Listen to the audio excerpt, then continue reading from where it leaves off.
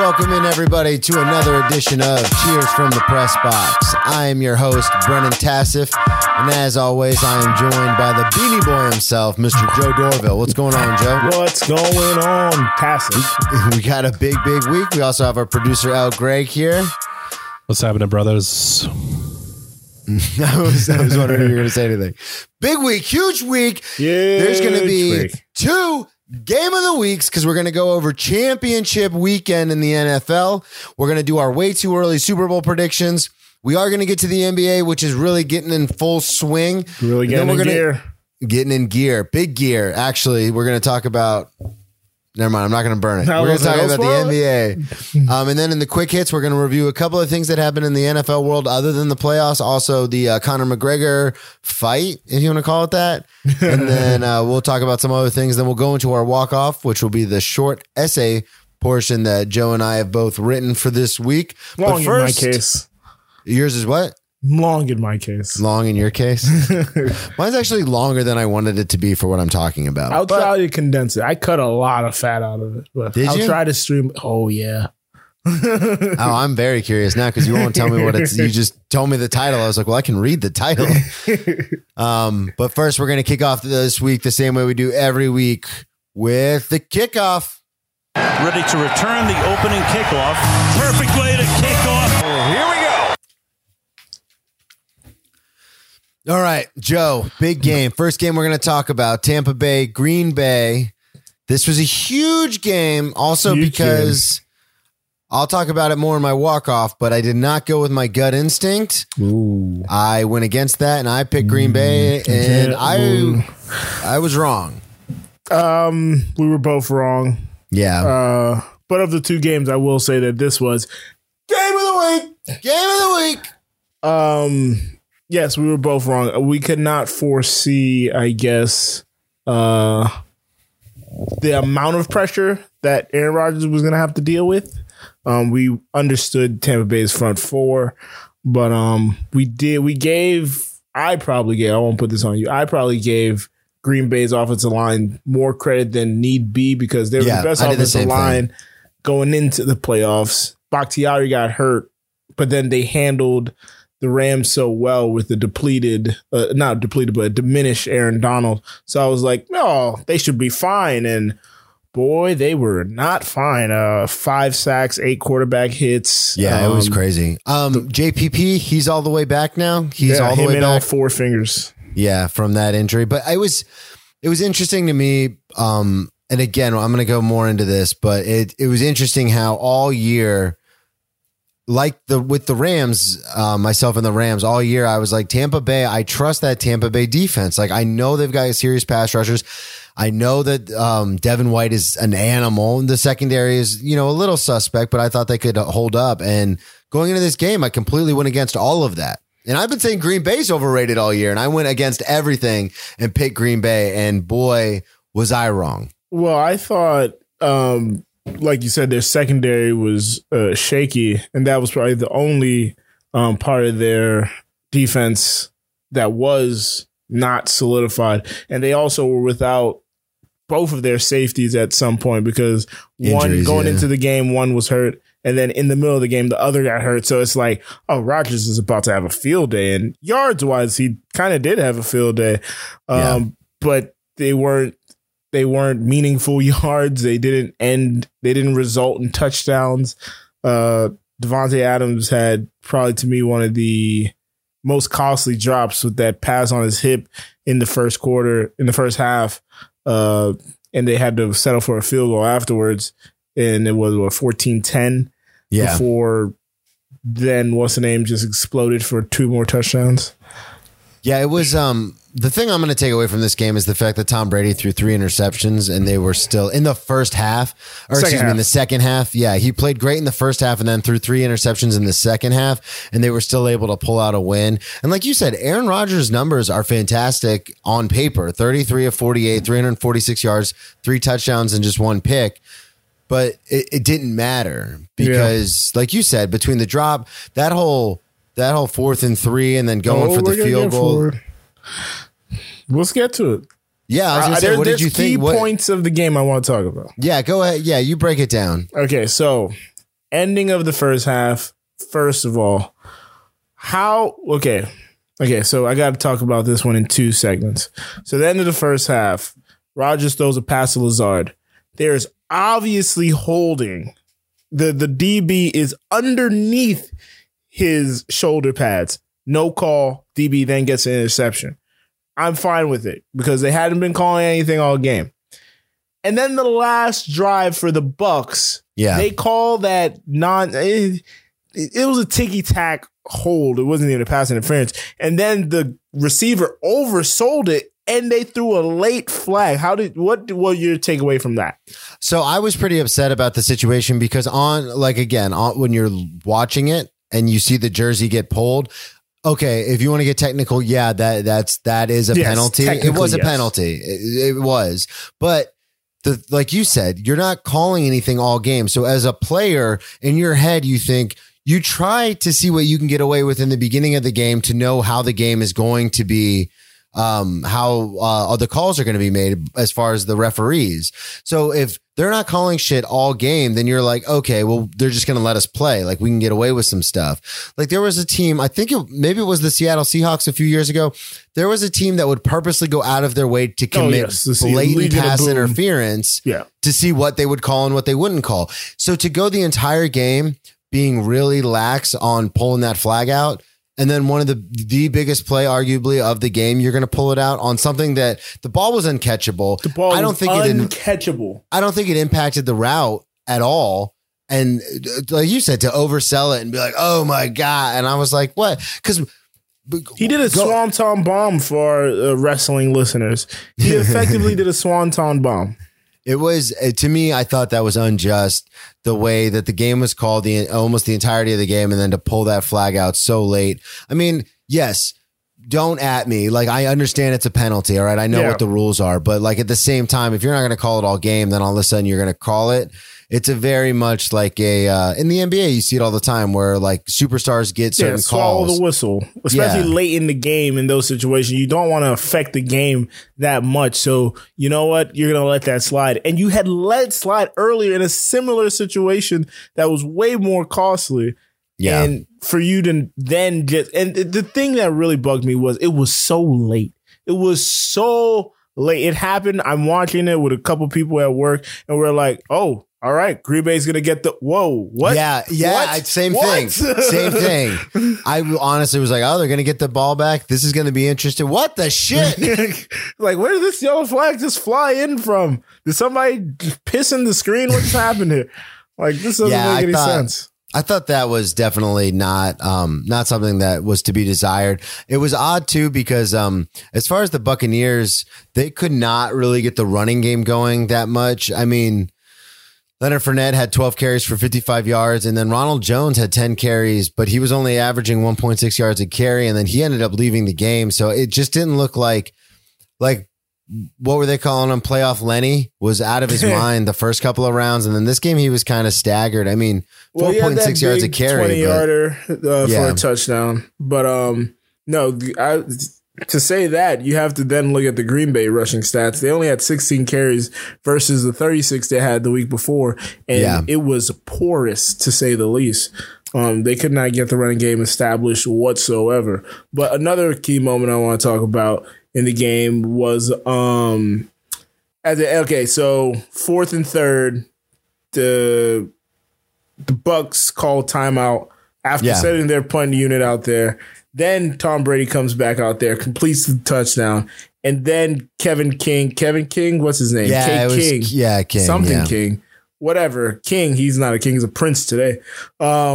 Gives up a deep bomb to Scotty Mike Pettin. You should be in a prevent defense because the only thing they should get is something short to get them into field goal range. You should not be single high safety, man, and giving up a big touchdown. That's crimson coverage right there. That's bump and run right there.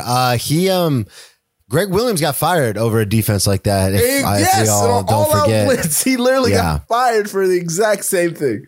I thought it was very foreboding of the rest of the game that like, oh, this is going to be this is Tampa. Tampa has this game. And it was odd because when I was at work, I ended up putting money on Tampa right before I went into work because I had picked Green Bay here, but something inside of me just wasn't sitting right because I had been on Tampa all year. So I threw a little money on them. And I bet a bunch of people at work that Tampa was going to win. And it was just weird because when that pass was completed, it was like, oh yeah, like this game is over. And then it was so bizarre because then Tom Brady played like shit in the second half. Yeah, and they so still then we get into the second half. Rodgers makes his comeback, gets a couple touchdowns. But the difference in this game came down to the turnovers because yes, the Bucs had more, but off of their 3 turnovers, this is a crazy stat. Only got 6 points. That's insane to me. Aaron Rodgers. 1 fumble and 1 interception from the Green Bay Packers, and that gave up 14 points. Aaron Jones fumbled the ball and basically never came back to the game. They took him out with a chest injury, and he just never returned. And immediately, just like last week, off the Jared Cook fumble, Tom Brady throws an 8-yard pass to Cameron Brate, and now the game is really out of position because it's 28-10. Rodgers and them, they mount a comeback. Then let's get to it. This is the big point of the game, Brennan. We're in the goal line. I forgot what game it was, but I said this earlier. We're playing for heart. We're going back to where we're kids. Give me 4 cracks at the end zone. Why would they kick the field goal? Eventually you have to disregard whatever the analytics sheet says and go for it. Oh, okay. I thought you were going to go back to you got to get points where you need to get points. No, I agree with that, but it wouldn't have made too big of a swing. You went from 8 to 5. You know what I mean? Like that's still, you still have to score. In that situation, if you're down 10, that's another thing because that's 2 scores. But if you're down 1 score either way, like you know what I mean? Like what's the difference? Because my thinking is, okay, if you're down 5, you have to count on getting the ball back and scoring a touchdown. Yeah, versus exactly. If you go for the touchdown, you get the touchdown. You say you don't get the 2. You're only down 2. Yeah. You can get the ball, kick a field goal, and win the game. So why kick the field goal there when now you're telling your defense you have to shut them down and then telling your offense you have to then go the length of the field? Well, not only that, but it shows, in my opinion, it shows your lack of faith in what the offense is doing. You have Aaron Rodgers. He's the MVP. He's one of the greatest quarterbacks, I'd say, in the top 15 of all time. Yeah. I don't know if you give me that. I know Greg is our resident kind of keeper of our stats on that stuff. Yeah, thank you, historian. But I would say he's definitely a top 15 quarterback of all time. And you have to trust he can scramble for it. He can dink it off. You know, he can dink and dunk it off. He can figure something out. So that just showed me a lack of trust, a lack of leadership by LaFleur when it came to Aaron Rodgers. And just another thing really quickly I wanted to point out before I forget, just with the Tampa Bay's defense, the way they played, I just wanted to point this out because we don't give enough love a lot of times to linebackers on this show. But Devin White had 15 tackles. No, go ahead. I'm sorry. That was double anyone else on the game on either side of the ball. Jeez. So I just wanted to shout that out. But I agree with you. I want to know what your opinion is on Aaron Rodgers moving forward. Before we get to that, you say I don't give love to the linebacker position. All I've been screaming this entire season is that the Eagles didn't go get a linebacker when they needed to get a linebacker. And last week I said the Rams need to go out and get a lockdown linebacker to solidify that defense. We're always talking about people who need to go get one. Well, the Bucs went out and got one. My man had 15 tackles, 9 and they solo. Got a stout defensive line with Vita Vea coming back from an injury. Yeah, that was huge too because he wasn't supposed to play. He had a serious injury. He wasn't supposed to play, but then they said he was going to play, and then he wasn't supposed to play as much as he did. Yeah. And then he played well beyond what everybody thought. Big misconception because as big as that guy is, everyone thinks he's a run stopper. They need him for his pass rushing ability up the middle. Yeah. Yeah. What do you think with Aaron Rodgers? What do you think is going to happen? I think he stays. Sorry, again, before I get to that part, okay. I want to yell at LaFleur because you had two Brady interceptions where they both, after that, they went 3 and out. Yeah. Rodgers had been getting pressured all game. Why wouldn't you move the pocket to help him and the offensive line. You just kept him in a traditional drop back formation, and they just bull rushed those ends, those inexperienced ends, and just got straight at him. Why not move the pocket, cut off a half of the field, get somebody open? Like, what is your play calling in that position? Anyway, Rodgers going forward. I think he should leave. Now, I don't know if he's going to leave, but Brandon, I just want to bring this up to you. You know how many draft picks the Packers had last year? This is not even about Jordan Love. This is not even about Jordan Love. 7? Inadvertently about Jordan Love. They had 9 draft picks in this past draft. You want to know how many played in the game yesterday? None. 1. AJ Dillon. AJ Dillon. The only one of 9 draft picks. Your job as a GM and coaching staff, because their whole situation is different because they don't have owners technically. You got to go get talent to put around Aaron Rodgers in this very finite window that he has at the apex of his career. Yeah. You guys were in the championship game last year. And you went out. Everyone thought they shouldn't have been there, by the way. Everyone thought it was the most overrated 13-3 team last year. And they added nothing in the offseason to improve upon their status. All Matt they LaFleur did was then, again, pray that Aaron Rodgers would be great. And he was this season. Yeah. He couldn't be the difference maker yesterday, but they got nothing to help him. Where else have we seen this? I want to see if you and I are tracking on the same trajectory. Aaron Rodgers, here. Mike McCarthy. No. Where else have we seen have we seen this in the NFL where a team dumps everything on the quarterback, doesn't give him the help he needs, and just hopes that he can make it happen? Cam Newton, Tom Brady, and the Patriots. Oh, because I'd look, say Tom Cam Brady. Newton. Well, they went out and got McCaffrey, but that was well after he was beaten up at that point. But it reminds me so much of what happened with Tom Brady because everyone was like, oh, it's the system. And then Tom Brady leaves and we saw what he did with Tampa versus what happened with the Patriots this year. I was just bringing it full circle. That's all, that's baby. a good one. But I wouldn't compare it to Brady for the fact that Brady went out because the Brady situation was more egregious to me because Brady kept taking pay cuts. Yeah, that's true too. And they kept not putting people around him. Yeah. I feel like that was more egregious of an error by New England to not, because he took less money, said, keep Wes Welker. They let him go. Yeah. Every time he took less and said, keep a player, they did not bring that player back. Yeah, I think if Aaron Rodgers leaves, any team would be happy to have him. I just don't think he can leave because that's, it's a lot harder in the NFL, as we talked about, than in the NBA. And you have to really I don't know, man. Deshaun Watson's about force to your move. way out.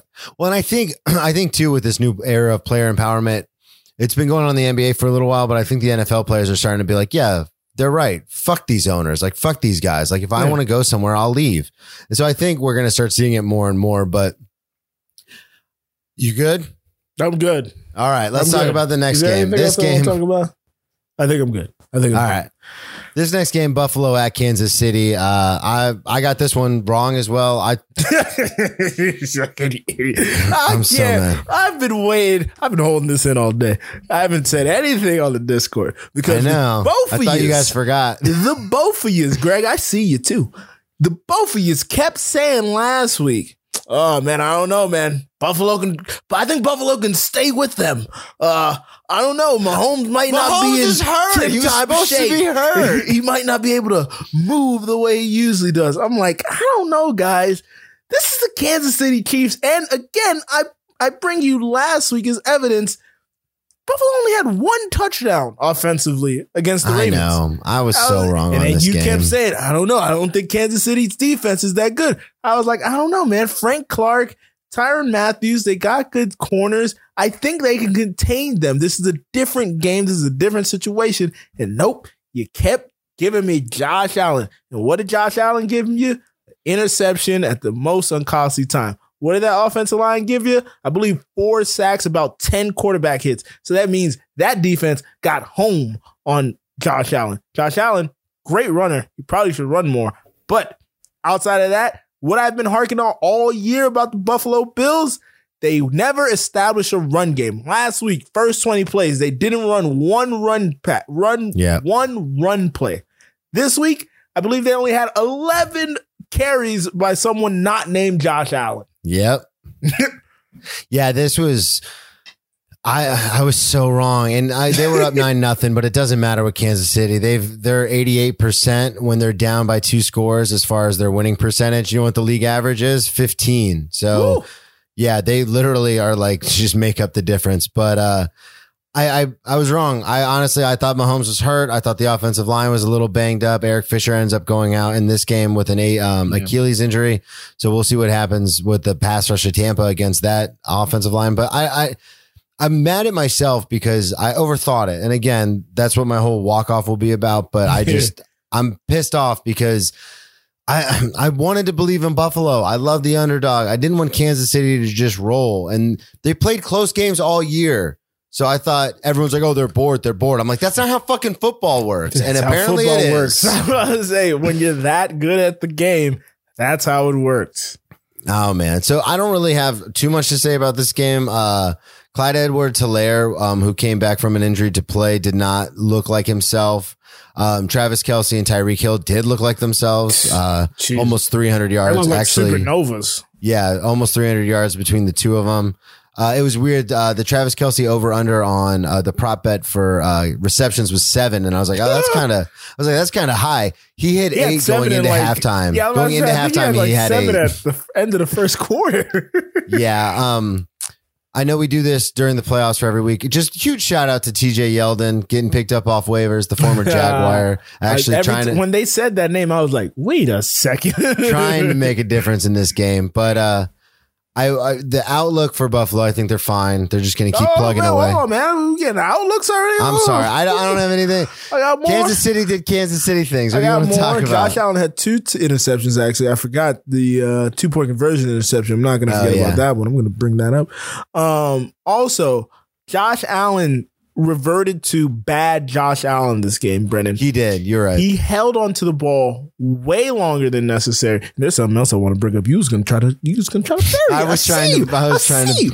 But Josh Allen, because I say that he held on the ball too long because the average distance between the defensive line of Kansas City to Josh Allen was actually 5.79 yards. And as I said early on this year, the average is 4.5. So he held on to the ball so long, they got coverage sacks. All 4 of their sacks were mainly coverage sacks.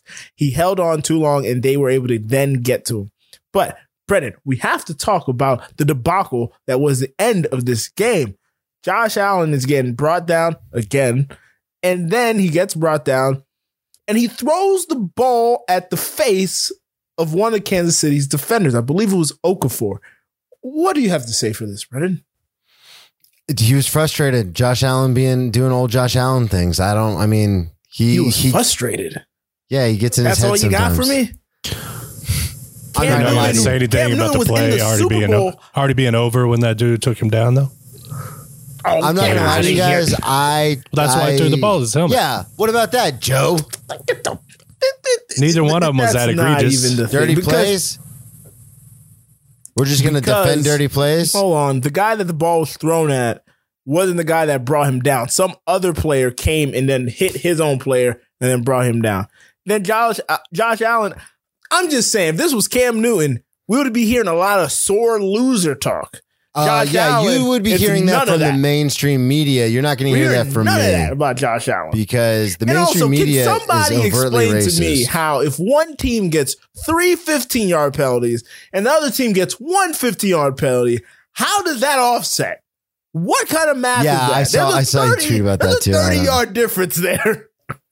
How did that work? Yeah, that's weird how it's just like if anybody gets a penalty on the other team, it immediately offsets the whole thing. That is absurd. But anyway. Hang on, I'm watching this play right now in real time. Oh, okay. Let him watch this play out. Damn, his offensive lineman came running in there. No, his offense. Shout out to his offensive lineman, Feliciano and Dion Dawkins. They came to protect their quarterback, but I don't think they knew their quarterback. He didn't start it, obviously, because the defenders did take him down. I was being a little facetious, obviously. But watching this real time, this is a dirty play. He did then throw the ball. I can't say it's a dirty play because when you're coming in with that momentum, the second guy. Oh no, this is totally different. Okay, no, What? you want to hear my take on this? The first guy is holding them up. The second guy comes in with so much momentum that he just pushes all three of them down. No, this is straight up unsportsmanlike. I would have thrown 9 flags at these fuckers, man. The play is over. You can't hit the quarterback like that. And he didn't hit the quarterback. You said throws the ball at his face. I'm not gonna lie to you. I had turned this game off at this point. He tosses the ball at his face, almost like, man, fuck Brennan, you. Are you really gonna? Are you gonna tell me, somebody who's been on the football, you're gonna allow disrespect? Somebody just throw the ball at you? I'm not. Okay, so if it's a little toss or a throw, I'm saying it was a valid toss. That's all I'm gonna say. That whistle was way blown. That play was dead the second Josh Allen started backpedaling. Way blown. Again, momentum is a real thing when you're talking about people and movement. Oh, when you're talking about physics, but when you're talking about momentum in the game, it's not real. It actually applied. The guy was coming in full speed. They hadn't blown the whistle. These are the best athletes in the world. He could have slowed down. He could have stopped. No, get out. He's jogging in there and then knocks him down, man. You are out of your mind. Speed. You are out of your mind. Josh Allen had been running out of these type of holds all game, and he was playing until the whistle. The whistle happened to happen like a step before he got to him. And then he took them both down. I'm team Josh Allen, man. Obviously. Also, this had been building the whole game. In the first half, the Chiefs were warned to settle down, that they were being too aggressive. Jones punched a dude and didn't even get a flag. And Tyrann Mathieu had to get warned. And then Andy Reid had to talk to him about chilling out a little bit. So I think it was just kind of a buildup of all that. Plus the game being over. And they're like, all right, fuck it. Let's hit some people. Joe, don't think I didn't catch that. What you said. What I said? You heard what you said. I would have to of listen course back. You're on his side. I don't like that. I don't appreciate that. If that would have been Patrick Mahomes, I would have been on his side. Anybody but Lamar. Whoa, wait a second. Hey. Red. I'm going to say Josh Allen looks shaky. What's our outlook for Bills? I think they're going to be fine. They're just going to retool it and bring it all back next year. I think they're going to. Before we get to that, shout out to Cole Beasley, because we knew he had an injury towards the back end of that game, and come today, he found out I believe he had a fractured or broken fibula. Yeah, he's been playing with it the last 2 weeks. Don't know the bones in your body. That's your entire leg, basically. Yeah. It's part of that leg connection. The outlook for the Bills, I think they're going to be fine. They need to get a running back. Sorry to your boy, D-Train. I don't know what you call him. Devin Singletary. Motor. Motor. That's what it was. Devin Singletary. I don't know why they don't trust him anymore. Last year, he had a good year. This year, they just The year decided, before that, he helped me win my fantasy league. This year, they just decided, no, fuck the run game altogether. We're just going to throw it 1,000 times. I don't know what's happening in practice to where he's lost that trust. There's got to be something happening. I don't know. Maybe I'll call him and ask him to reach out. Let's get him on the show. Let's get that for content. But yeah, they have to get some type of running back to establish some type of running game. But Aaron Jones is going to be a free agent next year. And I mean, their defense is fine. Their defense looked good. Their defense turned it on towards the end of the year. That is Kansas City. Yeah, that's so. Speaking of that buzzsaw, that is Kansas City. Let's give our way too early Super Bowl predictions. I'm going to mention it one time and one time only. I will not bring it back up on the show. But Joe, did you know that this is the first time a team has ever been the home game or the home team at their home stadium? Really? Brennan, I did not know. In the 55 years of the Super Bowl? Really? Tampa Bay will be playing in Tampa Bay, where Super Bowl 55 will be held. I'm never mentioning that again. I hate that that's leading shows. Yeah, that's gotten very annoying.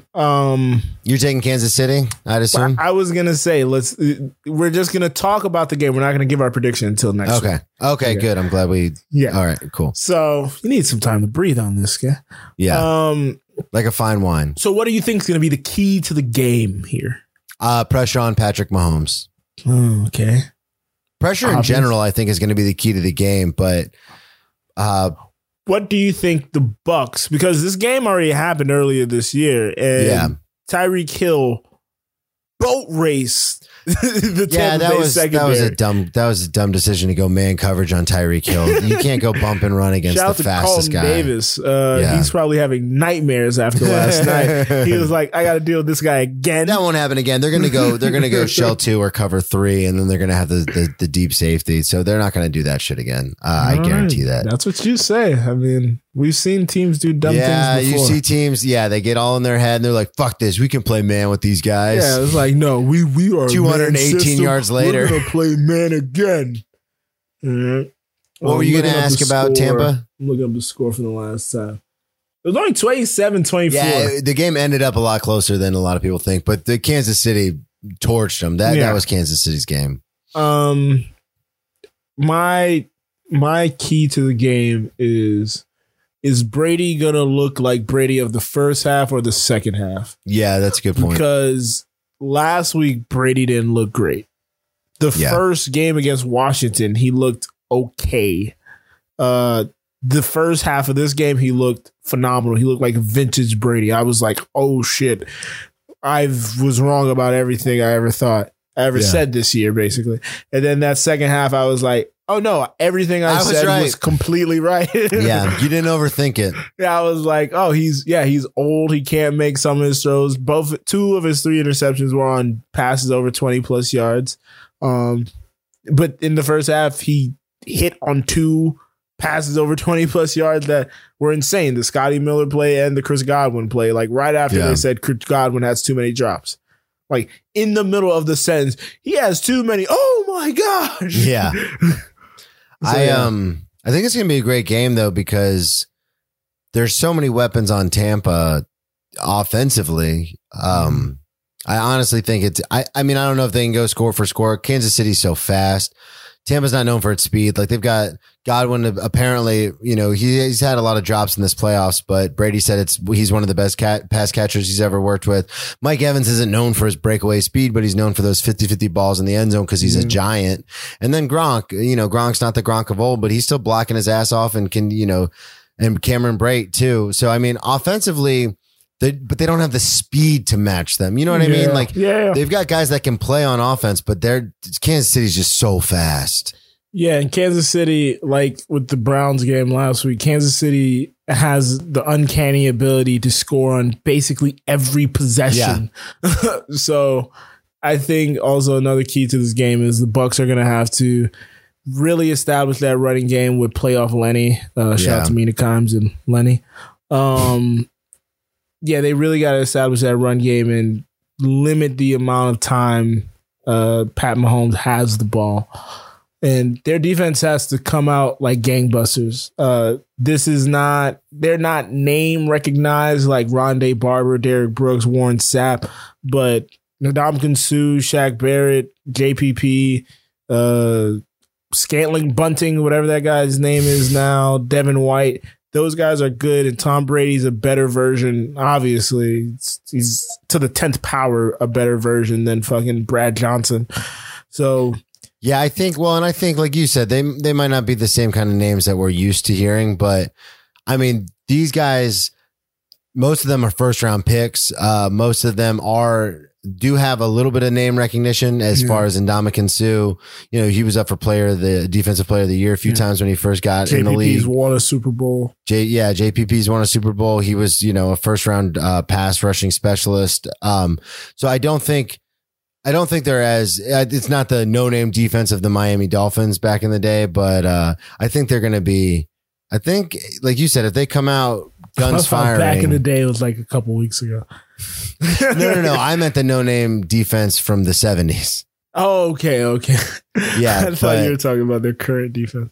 I think people are going to know what's happening. Is you know what I mean? Like they're gonna remember these names when they come out. Who's the Devin White gets all the love, but who's the other middle linebacker?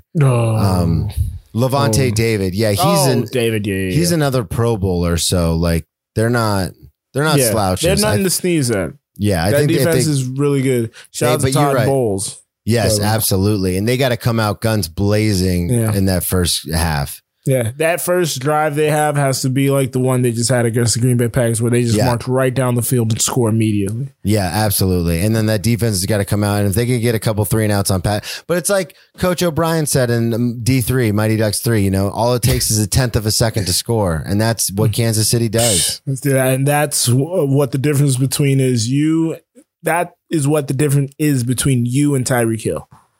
Many tenths of a second. Lots of tenths of a second. Oh, man. All right. Beautiful. Let's get going. We're going to move on to the NBA now. Joe, this is going to be more your realm than it is mine, but we had a couple of highlights we wanted to talk about. Obviously, the season is about almost a quarter of the way through. My man Steph Curry making things happen all by his lonesome over there in Golden State. Ooh. Joe, what happened? What happened with Steph this week? So this week, Steph passed one of my favorite players all time, Reggie Miller, on the 3-point list. He did it in about half as many games. Jesus. Obviously, the game has changed where 3-pointers they're shooting probably triple the amount of 3-pointers that they did back then. I believe Larry Bird never hit 100. I think he never hit 100 threes in a season. Somebody looked that up, but I think his highest season is half a season of Curry's or something or other. Really? Yeah, it's something crazy. So now Steph is second on the list all time, 3-points made, behind only one Ray Allen, aka Jesus Shuttlesworth. So yeah, I thought that was pretty cool. Steph is out here doing work. Good to see him healthy. Good to see him fighting. I thought they were going to be really bad without Clay, and they're not as bad. I was wrong on that projection. They're a competitive team. I don't know if they're going to make the playoffs still or not, but the West, as always, is going to be competitive from about 1 to 10. So they're going to be in that mix for sure. Wanted to throw this out to you. So Larry Bird, the most he's ever hit in a season as far as 3-pointers is 90. 90. Knew it. I knew it wasn't 100. I knew he never hit 100. Yeah. Insane. And he's regarded as one of the best shooters ever. Yeah. Steph Curry leads single season record with 402. God, that doesn't even look right looking at it. The game is just so they're shooting more, they're obviously making more. So yeah, so you were right on with that triple stat. It's almost quadruple actually, but I'm so happy for him after, because like you said, after Clay went down, everyone was like, oh, too bad. Like they're gonna have to try and figure it out for next year again. And then Steph's like, nah, man, like we'll hang with this. Yeah. I wanted to talk to you. There was huge news this week in the NBA. Huge news. Our man, Kanye Irving came back. Sorry. Kyrie Irving, though, did rejoin the Nets. The Nets. I mean, yeah, right? They both seem about as dysfunctional at this time. Yeah, they got their first win, though, with the trio. What did you kind of take away from what was going on? And then they won tonight. We're recording this on a Monday. They won tonight against the Heat as well. So, yep. So the first two games, the first game with him back, they lost to the Cavs in double OT. Then the next game they played, Durant sat out. I believe they also lost to the Cavs. And then they finally beat the Heat, but they only beat the Heat by 2. And Jimmy Butler and Tyler Hero both weren't playing that game. Jimmy's in COVID protocol and Tyler has an injury. You mean COVID's in Jimmy protocol? Yeah, they're scrapping it out in a blacktop somewhere in Texas. And that was a high scoring game too. 128, 124. Bam Adebayo had like 41, which is really, really something I keyed in on when the Nets made that trade, getting rid of Jared Allen. I was like, what are they going to do if a team has a big? They just got rid of all their big. DeAndre Jordan is no longer effective. He barely plays 20 minutes a game. He's useless. I dropped him on fantasy team. I'm glad you brought that up because that is something that we discussed, was that they got rid of their main weapon in the center. of the, you know what I mean, in the paint. Like now, and Bam had 26 points tonight, and he had 41 the other night. Like they don't have any kind of answer for that. Exactly. You'd think Kevin Durant would play the 5. He's never playing the 5. I know, that's what I said too. He's never gonna play the 5. What do you think the outlook is moving forward? Do you think you think James Harden can maintain this? Oh, I'll just pass the ball. He's leading in assists on the team right now. Do you think he's going to keep this going? Eventually he's going to want to eat. I think if they want to have a sustainable ecosystem, that may be what he has to do. Kyrie is not taking less shots by any means necessary. Durant should not take any less shots. No. Durant is the figurehead of that team. And again, I gotta say it, Durant, coming off the Achilles injury over like 18 months of not playing basketball, looks as great as he did phenomenal before that injury. It's insane. But yeah, no, again, this is going to be my favorite soap opera of the season. Like you said, I think James is obviously at some point going to revert to, I like shooting too. Yeah, I want to play. I don't want to guys, I want to play. Like, so yeah, it'll be interesting to monitor that. But I just wanted to note that they got their first win with all 3 of them on the floor playing nice with each other. And it was only by 2 points. And they only won today by 13, but it was under 100. And again, no Hero, no Butler. So yeah. All right. I want to move on. Speaking of teams that kind of came out of nowhere, Utah has now won its 8th straight game. Do you think, I know we talk about Utah every year, and they were in the playoffs last year, and they gave Denver a run, but do you think they're for real?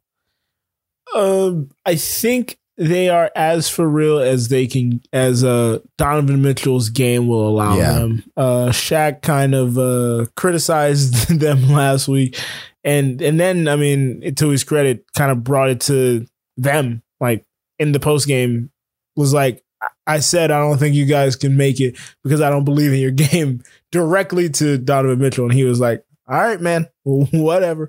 But yeah, no, they're going to hang in the balance with him because outside of him, they don't have any scorers. Rudy Gobert is a great big man, but he's primarily a defensive big man. He's not getting you 20 and 10 like Nikola Jokic, who's getting you 20, 10, 10. His wins against the Sun. Shout out to him. But yeah, they're on a run right now. They had a 10-game winning streak last year, so they're not new to this. It's going to really depend on placement in the playoffs, and is Donovan Mitchell ready to take that next step to at least get them to the Western Conference Finals, like say Jamal did last year or Dame has done in the past. So it'll be interesting to monitor. A lot of monitoring this NBA season. Yeah, we're only a quarter of the way through, so we're going to see what happens. We should just say that every week. We're a quarter of the way through. That should be our We're a quarter of the way through. All right. Greg, let's head it over to the quick hits. And you'll be surprised how quick. Name hits. Quick hits. All right. We're going to go quick hits. For those of you new to the program, the quick hits are going to be 3 to 5 questions that Joe and I will go back and forth with. We've got El Greg here to kind of mediate, make sure we don't get too off the rails with these. First question's for you, Joe, since you are the resident Fight Night coordinator, and El Greg also big on the fighting. Conor McGregor. Let me hear it. Well, Brennan kind of teed me up there. Oh, I'm sorry, real quick. I just want to say before you go on to your rant, go for it. Conor McGregor got knocked the fuck out. Brennan, sorry, gave it to me. All right. I'm sorry. So as the resident Fight Night aficionado, not really a UFC guy, more of a boxing guy. Big fight coming up this week. Two plank in the Triask. I don't know. Also, Canelo gonna fight next month. Fight that happened this weekend. Oh, sorry. I can't remember. Was it Plank? The Fox fight? Was it Plank or Plaque? Plant. Okay. Caleb. But there was also like a triage. I don't know. There's 2 Calebs, I think, too. It was just crazy. Yes. Also a fight that happened this weekend. No, it's next weekend. We'll get to that. Yeah, that fight's next week. Next week. But so McGregor got knocked the fuck out, like Brennan said. McGregor, who is known for running his mouth excessively. I believe before this fight, he talked about trying to fight Khabib again, who, if we don't remember, kicked his ass and then kicked everybody in the audience's ass because that's how he rolls. I think one of the McGregor is annoying at this point. It's gotten played out. I'm tired of the act. I'm tired of the. Thankfully, he wasn't fighting a black guy this time because he would have brought out the racism that he was doing when him and Floyd was fighting back out again. Or when him and Khabib were fighting, honestly, because he kept making fun of Khabib's religion and whatnot. I'm tired of the act. I'm happy to see him get his fucking doorbell rung and get put to sleep. He's obviously going to get a payday because he's the guy everybody loves to see lose at this point. But yeah, get him the fuck out of here. You know what? I want to see, he's not my guy anymore because some questionable things that he supports. But Masvidal, I'd like to see him and Masvidal go and Masvidal lay his ass out too. Yeah, I agree. I'm over Conor's antics, his whole thing. And it was when he first got into the UFC, I remember it was like cool and edgy and like, oh, it's the Irishman and all this kind of stuff. And then, like you said, as you can only maintain that facade, like Mayweather, he only gets away with it because he never loses. Once you start losing, then you're just an asshole. You know what I mean? Like, you're not like, oh, he's tough, but he can, he's kind of a dick, but he can back it up guy anymore. You're just a dick. Yeah. Because you're getting knocked out. I mean, Khabib is going to murder his family. Like that dude's insane. He's built to fight, but, I don't think that obviously the thing is going to happen with Manny Pacquiao now that we're talking about that. That's obviously out the window. Probably with the Pauls, though, whichever Paul won. I was just about to say it. Joe and I always on the same wavelength. I was going to say, call up Jake Paul, figure that whole thing out because I think Conor McGregor, he still sells tickets and he still has a huge draw in certain parts of the world. But I think as a fighter in the UFC, I think he's towards the end of that career because Dana is real big on putting fighters that are going to hold their own in the ring versus just people with names. I mean, that's his MO. That's why we get, these new fighters coming up all the time, but not a second. Oh, really? Have you even mentioned the guy's name? I don't watch the UFC. The guy's name that beat him? Portier, Dustin Portier. See, it was a lot more competitive than you're making it out to be, but he did in the end get calf kicked to death. Portier knocked him out, but McGregor got in some good shots. Last time I checked, it doesn't matter if you win by an inch or a mile. Dustin Poirier, doesn't matter if you win by an inch or a mile. Winning is winning. Officer and a gentleman. No, I just honestly, I just saw the second round. I've just been watching the highlights of him getting knocked out. But also, was it Greg? Did you watch the whole fight? Yes, very unsavory character. I didn't watch any of the undercard because I don't care about it either. But I figured people would be talking about it, so I would watch it. And McGregor was probably fill the listeners in. What did you think? McGregor probably won the first round. He was getting the better shots in. There was some grappling going on that was just a waste of time because nobody won that. But there were kick after kick to the calf kick, as they kept calling it, I guess. And by the end, he could barely stand up. And that's ultimately probably what took him down. Plus some head shots at the very end. But it was competitive up to that point. Yeah, I was going to say, I saw him get hit in the face. Okay, well, there we go. Cool. Also, that's much better insight than character who has like 3 rape allegations swirling about, but that's beyond the pale.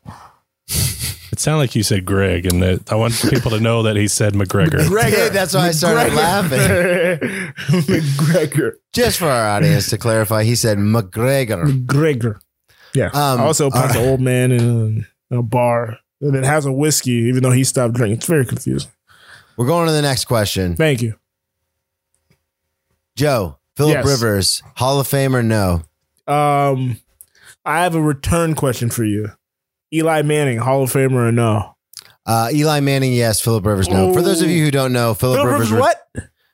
I was going to let our audience know. Phillip Rivers announced his retirement after 17 seasons in the NFL. Now there's questions swirling on whether he should be in the Hall of Fame or not. I think Eli is because of the 2 Super Bowl wins, especially as the underdog in both those games. I think Rivers is not because he never even made it to past the AFC Championship. Okay, I knew this was going to be interesting. I don't think Eli should get in because Eli was never the best quarterback in any season of his quarterbacking career. Doesn't matter. Won 2 Super Bowls. There's many quarterbacks who've won 2 Super Bowls who are not in the Hall of Fame, Brennan. Yeah, but not as huge underdogs against the. What does that mean? The monster that was the Patriots at the time. That doesn't mean anything. Oh, that means your team wrong. won. Writers vote for the Hall of Fame. You're very wrong on that point. Writers vote for the Hall of Fame. People who've won 2 Super Bowls that are not in. Yeah, because they didn't have a good writers. Because they weren't playing the Patriots. No, writers love a story, and the fact that he didn't have a vaunted defense. He had a good defense, but not a vaunted defense that carried the team. He didn't have a vaunted defense. That was not a vaunted defense. You talking about Osi Umenyiora and Tuck and Michael Strahan, then JPP. What are you talking? He had the sack leader. They were a good defense. Oh my goodness. We can, mark it. Greg, mark it. Phillip Rivers, no Hall of Fame. Eli Manning, Hall of Fame. He's going to get in, but he did not deserve to be in. Whoa. Go look at his numbers. He has far more interceptions than Phillip Rivers. He's not a good. He was never a top 10 quarterback in any season that he played in. I agree. Okay, then so how is that person now a Hall of Famer? Anybody? Greg, tell him why. Johnson has a Super Bowl ring. 2 Super Bowls. That's why. He's played a long time and got 2 Super Bowl rings. Jim Plunkett's not in with 2 Super Bowl. If Phillip Rivers had even sniffed a Super Bowl, we're going to the resident historian on this. But Phillip Rivers top 5 in every statistical category. Are we talking about? Do we think he's going to get in, or do we think he deserves to be in? Because I don't think Phillip Rivers will get in, and I think Manning will get in. I think Manning will. I don't think he deserves to. I think Phillip does, and I think he deserves to because also I agree he deserves to. I agree with that. He also had to deal with going to the worser of teams because Eli cried and didn't want to go to San Diego. And so by that, yeah, but that's a moot point. That you could say, no, I'm just saying he had to do more with less. Yeah, at that time, but he played for 17 years. So that turnover, like by the time he's 5 years into his career, that shouldn't be you see what I'm saying? Like that shouldn't matter anymore. I don't know, but okay. And also I will say, Phillip also didn't get to the Super Bowl, but played in the AFC Championship with a torn ACL. Without an ACL. Love a story. Yeah. Writers love a story. I see what you did there. Writers love a story. But I don't think he's going to be first ballot, obviously. I don't think he should be first ballot, but I think he'll eventually get it. Writers will eventually warm up to him, and all his 18 kids will probably be the writers that vote him in. I wanted to get your take, and ask you about this. Something I predicted right here on this show a few weeks ago, maybe even a couple months ago. Said it, but you took the credit on Twitter, so I'll just give it to you. Yeah, all right, I appreciate that. Matthew Stafford on the move. On the move. Where do you think? Do you think he's gonna go? Where do you think he's gonna end up, Joe? Talk to me. I have not. No, I'm thinking about it. Stay with me here. Pittsburgh. Okay. Oh wow. You think Big Ben's going to retire? I think Big Ben. If Big Ben's not going to retire, I think they should just move on from him. Yeah. I would say he can't throw a ball down the field to save his career. Literally. Literally. Honestly, I was looking at some of the trade options and things like that because it's going to have to be a big haul to get him. And I don't think it should be, but okay. I mean, this is a whole 30. He's in his 30s. It's not. Yeah, but this is the whole Phillip Rivers discussion all over again. He's got crazy stats on a shitty team. But Brennan, he was there for 12 plus years. That's not the same turnover. hey, preaching to the choir. Preaching to the choir on this one. I think Denver's a serious option. Drew Lock experiment's over. Yeah, and I think they have the pieces to move some things around. The Patriots also, I would think, would be a serious option. They have the money to do it. Yeah, But other than that, I was thinking about some teams that are maybe a quarterback away. I know Atlanta's thinking about moving on, but you're not going to move on from a 30-year-old quarterback for another 30-year-old quarterback, especially because Matt Ryan has an MVP under his belt. But and he has a huge cap hit.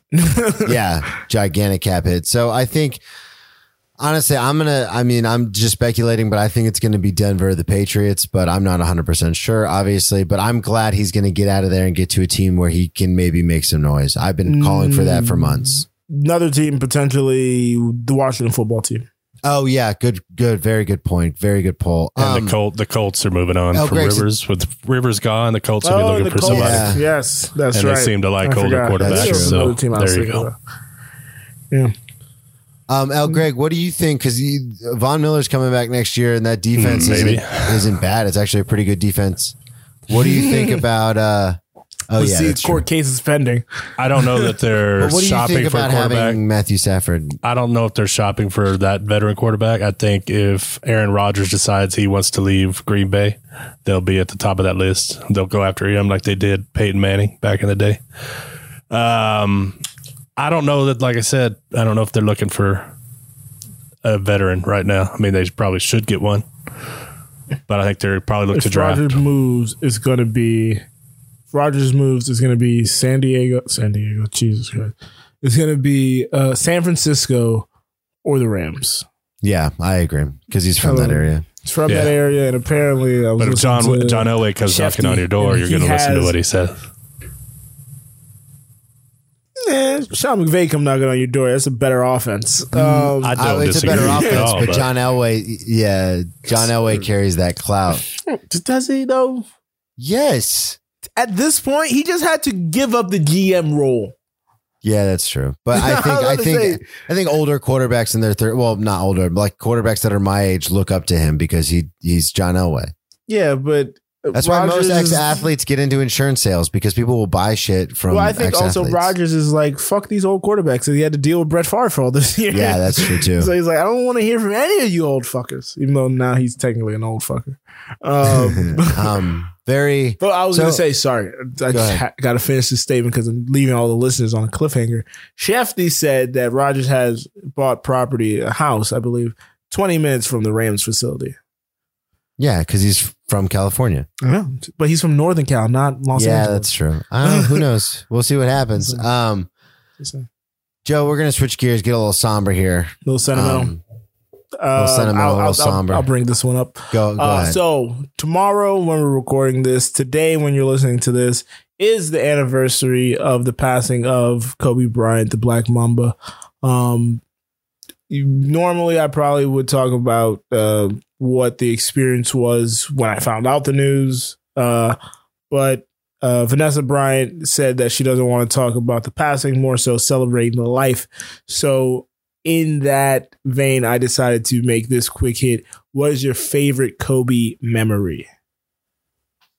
My favorite Kobe moment, I've got memory moment. I got a lot from when they played in the finals, him and Shaq. Even though they didn't get along so much off the court, when they were together on the court, it was pretty crazy. But I'll never forget, I was watching just a random Lakers game, and when he did the mouth thing, like I just like, as far as like a favorite memorable sticks out in my mind moment, I was like, what the fuck is he doing? And he just made that face, that weird face where he juts his jaw out. I was like, fucking Kobe's gonna Kobe, man. Mamba mode. Yeah. And I do that now before shows sometimes, or it's like I'm trying to, like, if I'm getting in my head about something at the gym or before I get on stage, I'll just stick my jaw out, like, fucking let's go.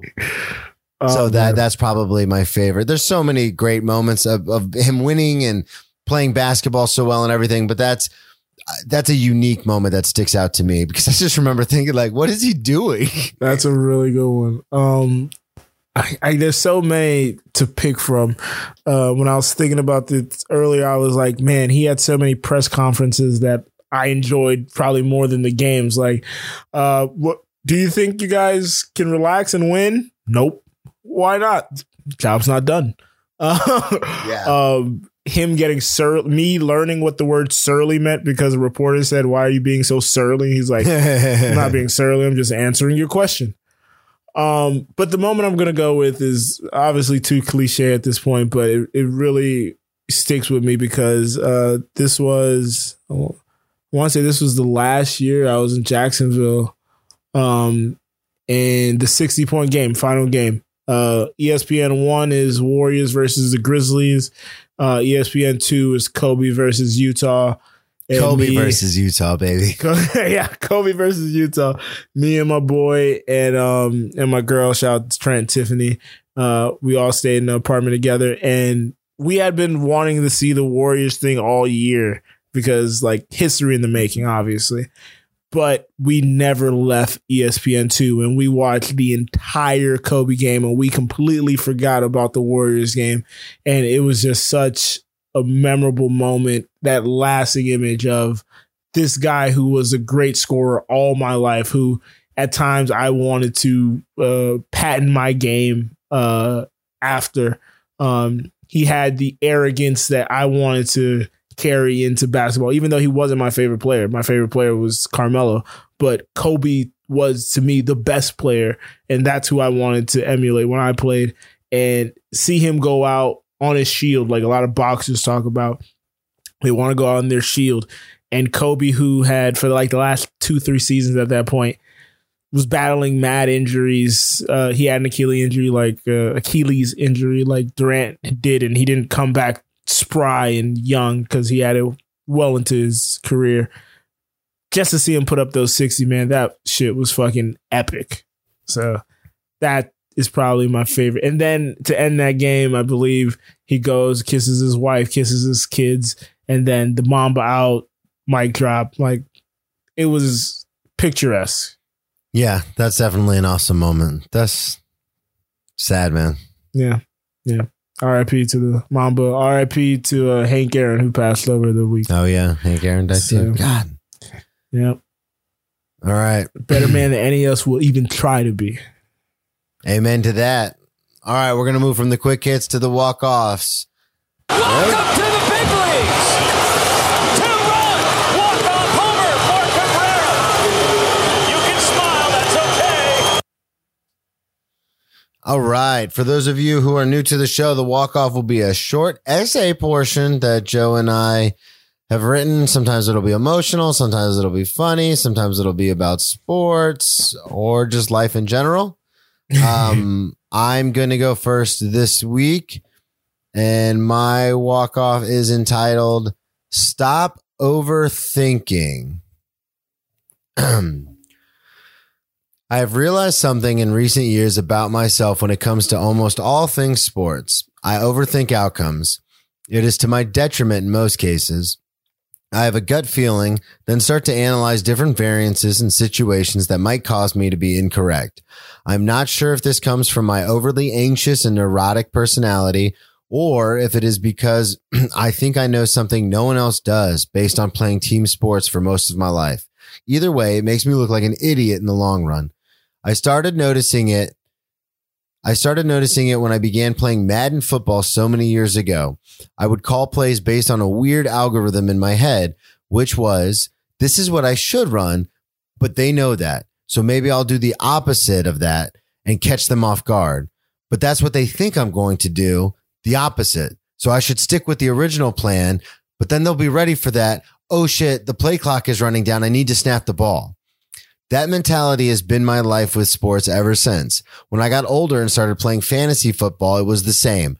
No one has heard of this guy. He's a sleeper, a super sleeper, but I don't want to lose out on him. So I'll take him in the 3rd round instead of the 8th.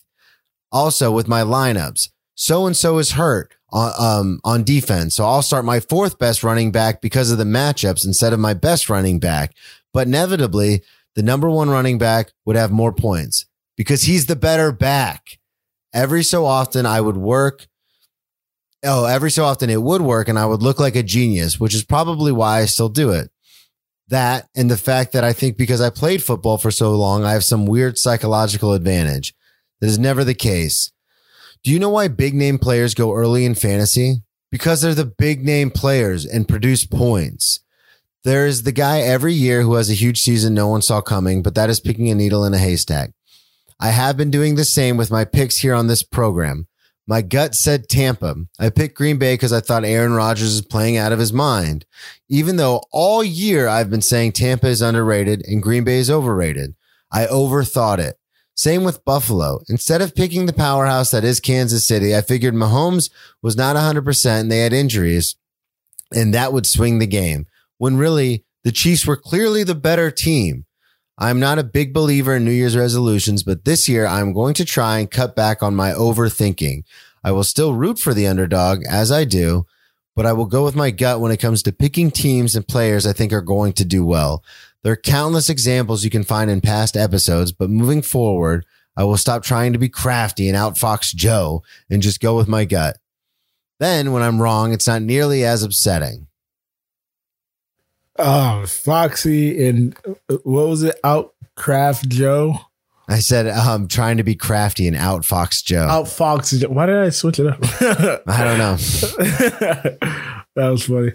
That was good. Yeah, you should stop overthinking it. Also, the fantasy one really irked me. This defender's out, so I'm going to start this receiver. Yeah. I've won fantasy in the 7 or 8 years I played. I've won one time, and it was like the second season I had done it, and I'm like, I'm a genius. I know everything about fantasy. And it was really just because I got lucky. I took a couple, I took Alfred Morris that year that he blew up, and 2012, and so I just got lucky. I'll tell people my trick on here because I won one this year, I won one last year, and then I've won like 3 or 4 in the past. Running backs, get running backs and receivers early, wait on a quarterback, value defense and kicker more than everybody in your league. All right. People are going to give you shit when you pick up that defense, but that defense is probably the best defense. People are going to give you shit when you pick up that kicker, but they don't miss any. All right. Josh Lambo next year for the Jacksonville Jaguars. Everyone keep an eye out for him in the 4th round. You heard it here first. Win your fantasy league. And go after youth at running back. That is another big thing. I like to pick up rookie running backs. I picked up Jonathan Taylor this year. Wasn't supposed to start. Marlon Mack got hurt. He became the number 1. Rode him to a championship. All right. Brendan, shut up. Oh, yeah. I forgot to tell you to shut up. All right. My walk-off this week is entitled No More Excuses. The legendary coach Bill Walsh once said, I wouldn't say that team owners, quote, were racist, but they felt no urgency at all. This was in regards to the hiring of minority coaches, particularly black head coaches. Walsh, surely a man of his word, about half of his staff was black, and he established a minority leadership program that became the model league-wide. Some of these coaches were Dennis Green, Ty Whittingham, Ray Rhodes, Marvin Lewis, Herm Edwards, all of who went on to become head coaches. This offseason, we've seen only one minority hire, Robert Saleh, the first Muslim head coach, but no black candidates have been hired to this point. This is an annual occurrence and is talked about in the media, rightfully so, and is excused to death on social media as expected from that cesspool of society. A few years ago, when a rash of offensive coordinators ended up getting hired as head coaches, the excuse was, well, there aren't any black offensive coordinators. All the black candidates are defensive coordinators, and teams want offensive coordinators to pair with their young quarterback. Pep Hamilton was then an offensive coordinator, 3 seasons for the Indianapolis Colts, had 2 playoff appearances with Andrew Luck. This past year, he was a quarterback coach for Justin Herbert. You're probably wondering why I'm bringing up this particular fact, because because his most recent position wasn't offensive coordinator. Well, Zach Taylor of the Bengals, coach of the Bengals, went from quarterback coach to head coach. His resume was thinner than Pep Hamilton, who wasn't interviewed for 1 head coaching job this year. Another excuse for the offensive guys, well, he's not the play caller. Joe Judge was a special team coach and doesn't call any plays, a model outlined by John Harbaugh. Dan Campbell just got hired by the Lions and was a tight ends coach. And when he was the interim coach for the Dolphins, he didn't call plays then either. Meanwhile, the Eagles just hired an offensive coordinator that didn't call plays either. Frank Wright is the play caller in Indianapolis. Another excuse is maybe they don't interview well. Now, this one to me is the most damning of all the excuses because it puts into question, not with no actual foundation, the intellect and character of these black coaching candidates. As a young black man, when 90% of the people interviewing you are white and you are at a strong disadvantage, you don't have the same cultural touchstones. Now make these the wealthiest people, you don't have much in common. Not like Arthur Smith, new Falcons head coach, whose father founded FedEx. By the way, his first pro job was in Washington, who play at FedEx Field, and his father has stake in that team. Also, we never hear about white coaches who interview poorly, only black coaches, and it's always third or fourth hand. Anyway, as I'm writing this, there are only 2 black head coaches, 1 Hispanic, and now 1 Muslim. This weekend, we saw 4 black coordinators in the championship week, and we'll see 3 of them in the Super Bowl. In the case of Brian Leftwich, they'll probably say doesn't have enough experience coaching at this level. Meanwhile, Brandon Staley was a one-time defensive coordinator for the Rams and is now the head coach of the Chargers. They'll tell Todd Bowles that they want a younger guy, though he's younger than 9 of the head coaches right now. And if Eric Bieniemy wins his second Super Bowl, I wonder what excuse they will come up with next. Yeah, it was the same thing with black quarterbacks too. They're not. There used to be like black quarterbacks, black middle linebackers, black safeties. They're not smart enough. They can't run. Yep. Which is weird because some of the best people I ever played with, like the smartest people I ever played with, were and some of the best middle linebackers and safeties are all. Yeah, but it's just it's an antiquated thing. It's an antiquated. Well, it pisses me off too because like. Everyone's so excited in Jacksonville about the Urban Meyer hire, and I'm like, yeah, I mean, we'll see. But I wanted either Eric Bieniemy or Morningwig. Like, I was like, I mean, I understand that he's white, but he's also Martindale. I'm sorry, Wink. But I was like, I wanted Eric Bieniemy before anything else because I was like, shit, get Trevor Lawrence in here with this fucking offensive coordinator. Hell yeah, that's weird too. How the excuse thing is bizarre. How they're like, oh, not enough experience or too old or like, and I understand like in Todd Bowles' case because Todd Bowles already had control of a team and he didn't do well. But like the Eric Bieniemy thing is just mind blowing to me.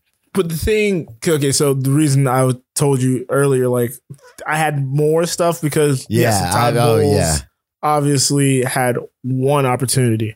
Mike McCarthy.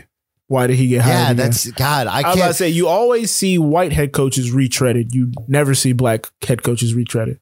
The thing that I cut was Raheem Morris was given a job at 35.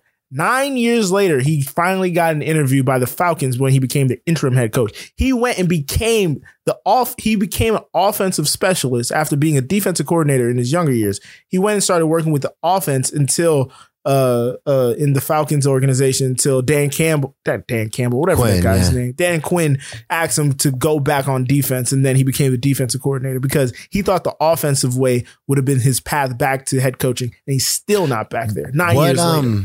Where is he at now? Because I'm pretty sure he got interviewed by the Jaguars for him to be the Chargers, I think. Okay. No. Sorry. He's going to the Rams to be their DC. Okay. Yeah, there's nothing else you can add to it. That's just fucking shitty, man. And especially in situations like I said, like with the Jaguar, I can't believe you cut. I'm just thinking about it. I'm like, God, there's so many other things I would have added, but like you said, you had to cut a bunch of it. But I appreciate you sharing that because that was good. We're really ending this on a somber note between the Kobe thing and then this walk off, man. Take us to the press conference. Yeah. And we'll bring you the press conference in its entirety.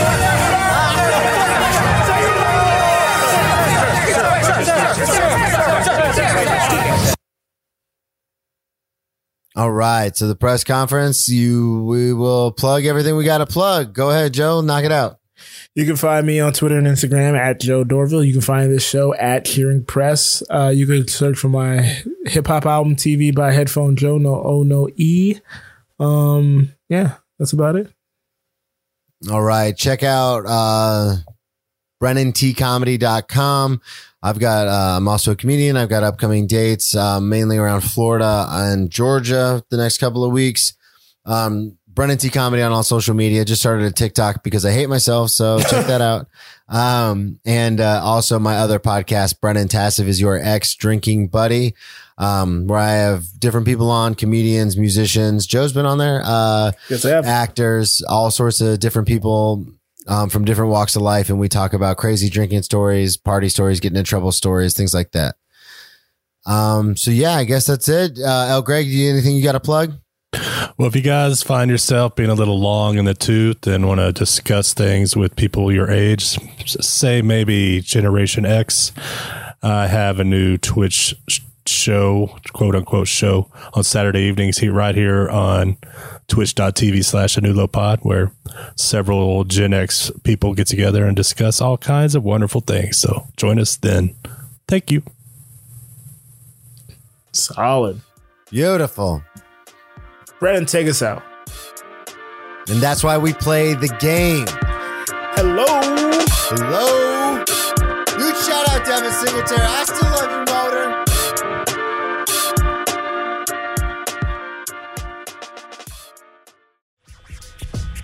You have been listening to the Anullo Podcast Network. We have 4 tremendous podcasts on our current roster. If you like the hit Broadway musical Hamilton, then you also might enjoy hearing the Ham Boys rank every song from the Hamilton soundtrack on Who Does a Podcast, with hosts Headphone Joe and Kyle Loader. Get your sports talk radio fix with Cheers from the Press Box, featuring Headphone Joe Dorville and stand-up comedian Brennan Tassif. Curious about how the brain works? Get your neuroscience knowledge with some laughs at Misbehavior Journal Club. This fortnightly science/comedy podcast is where 2 lady researchers bring you the latest studies on behavior. It stars Amiel Moreno and Leah, aka Leia, or vice versa, Crevitt. Finally, we have a new low. The podcast has started it all. This show features Farzad, Headphone Joe, Kyle Loader, L. Greg, and Scott by Scott. They discuss anything and everything depending on their moods or their level of sobriety at the time. Thank you for supporting the Anullo Network, and feel free to share your favorite episodes with friends and family.